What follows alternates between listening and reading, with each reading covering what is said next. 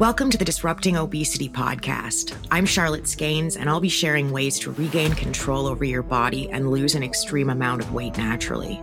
Being fat is about so much more than just the food. It's about your relationship with food. That means that dealing with your weight is about more than just the food, too. You have to change that relationship. You have to start disrupting obesity.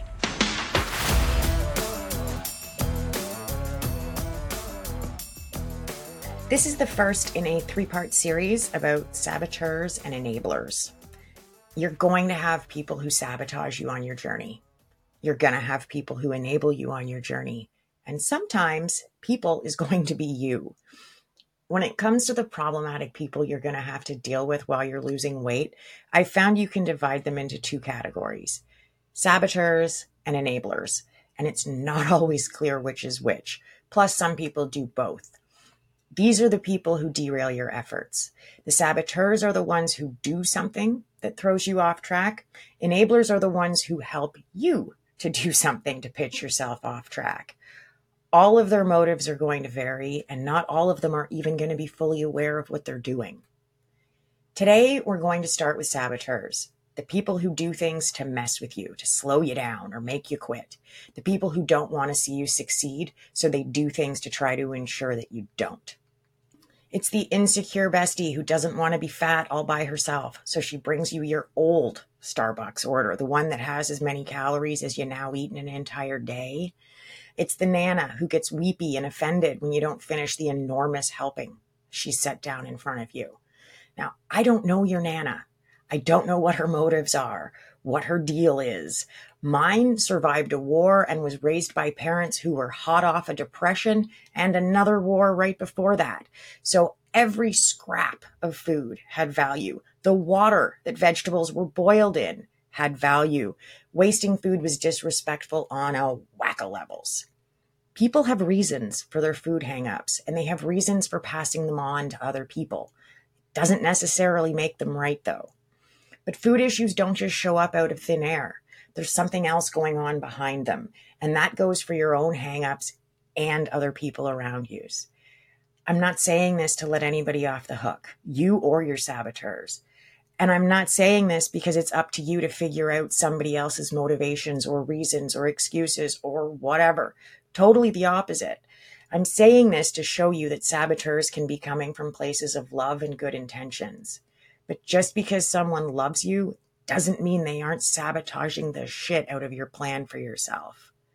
I will say, though, that knowing what someone else's motivations are can help you to free yourself from the sabotage while holding on to the saboteur.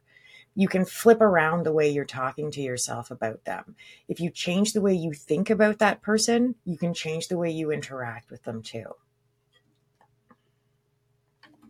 Once you see where the other person is coming from, it's much easier to let go of the guilt, anger, or feelings of resentment. Nana isn't loading your plate because she wants you to be fat. She's doing it to show that she loves you and possibly to teach you some kind of lesson about food waste. Your bestie isn't bringing you a calorie bomb of a drink because she hates your guts or wants you to fail. She doesn't want to be alone, and she's worried about what your weight loss means for her. There are all kinds of motivations for why people might sabotage what you're doing. The big thing to remember is that it's always about them and not about you. Sure, they might be talking to and about you, but if someone is crapping all over what you're trying to do, it says far more about them than it does about you. It actually says nothing about you. Most saboteurs are coming from a place of love, even when it's so clearly misguided. And that's the thing. And maybe this is why they say love is blind.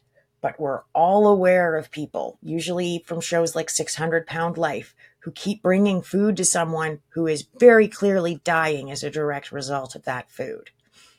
There's generational sabotage too. That's a very big thing. Grandparents love to feed their grandbabies, no matter what their age is. And when those grandparents have had an experience where food was scarce or super expensive, they're going to really want to share food when they have an abundance of it. And it will be important to them that the people they love don't ever feel deprived in the way they did.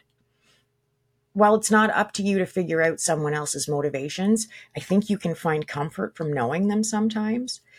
And it's really important to acknowledge that the people who love us the most can sabotage the hell out of us, even when they're coming from a place of love or wanting the best for you or whatever their particular perspective and rationale may be. This is where you need to separate your saboteurs from their actions. It will help you make little tweaks to the way you talk to yourself about that person, and that'll spill over to the way that you interact with them. So if your internal narrative about Nana flips from Nana just wants to keep me fat to Nana keeps fattening me up because she watched her sister nearly starve to death in the war, not only are you having a very different conversation with yourself, you're simultaneously letting both of you off the hook. Flipping your narrative can give you a starting point for dialogue with the other person as well, too. The most important thing to remember with saboteurs is that whatever is going on with their behavior, attitude, the way they treat you, all of these things are about them, not about you. Sabotage can be subtle. It's not always somebody jumping out at you, screaming how fat you are and that you shouldn't eat that. It can be little things, little comments, little looks, little eye rolls, little sighs. I think they call those microaggressions. It's subtle. It's the donuts left on the counter, the text asking if you want something from McDonald's. When someone is sabotaging from a place of love, and generational sabotage is a big example of this, it's often coming because of trauma, poverty, war, a deprivation they experienced.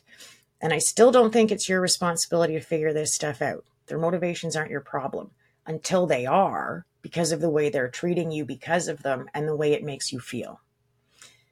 The main reason it's worth taking the time to look at what's driving the sabotage is that it can be comforting to know where they're coming from. It can change your perspective if you can see somebody else's. It also helps you to see that it's not about you, it's about them. You can love people without loving what they do.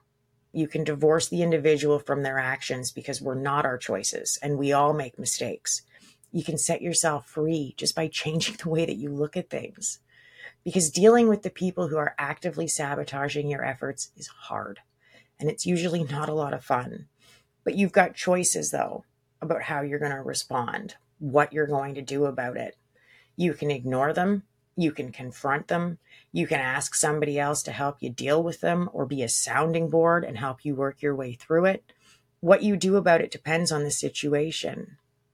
What is important is that you become aware of what's going on and actively choose to do something about it.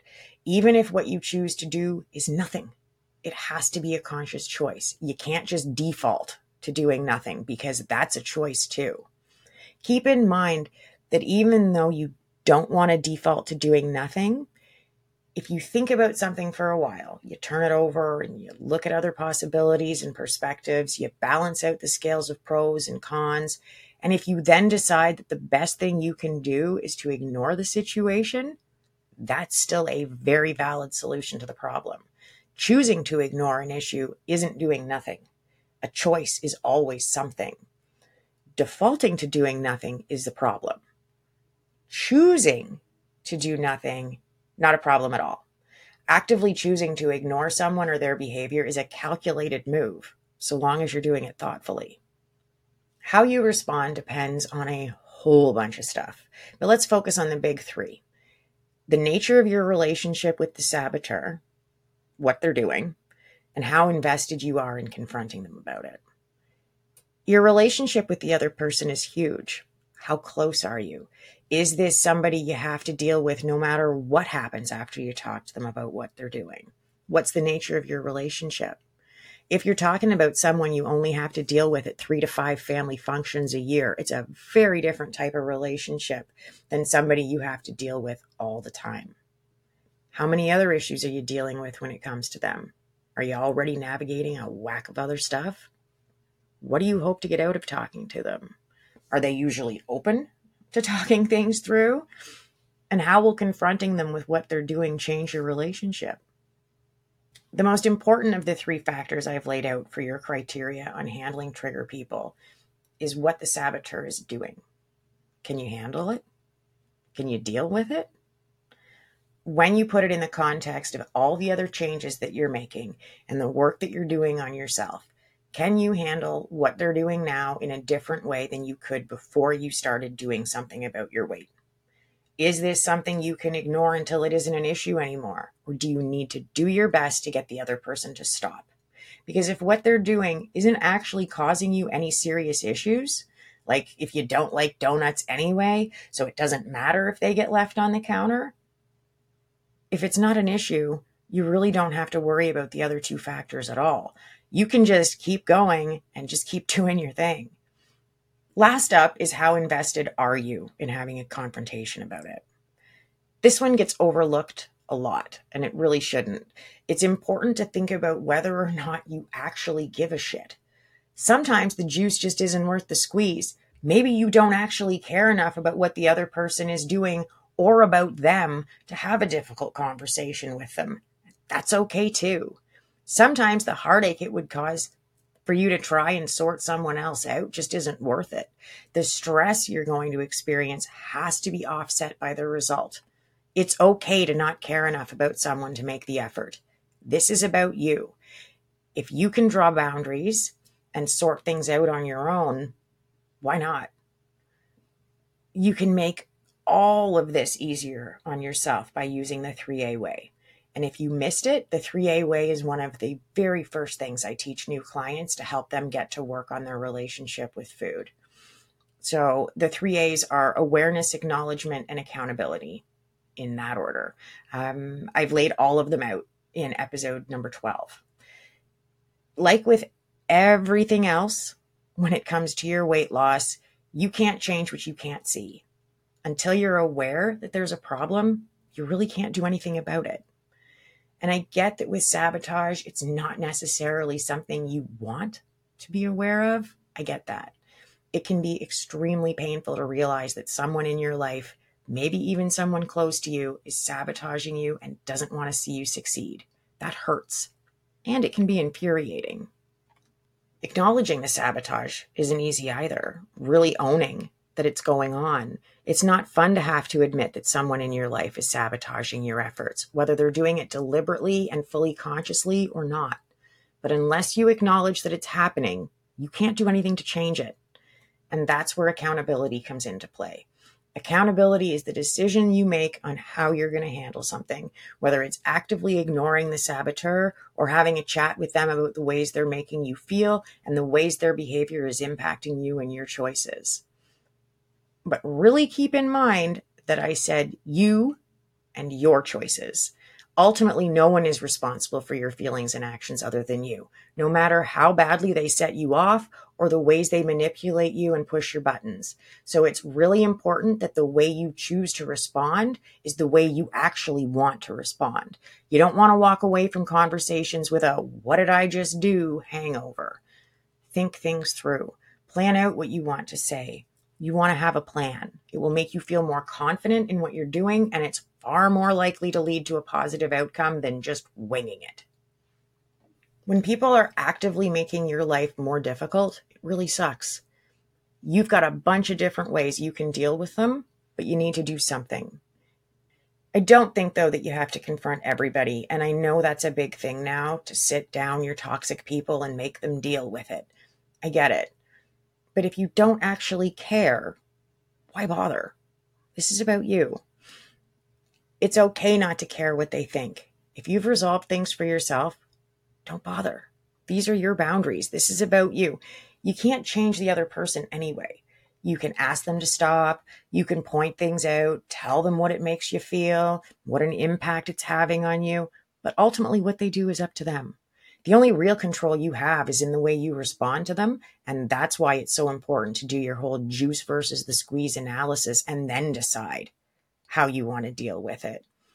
The good news is that you've got choices when it comes to how you deal with your saboteurs. The bad news is that their behavior, personality, and their choices, they're going to factor into which way you go.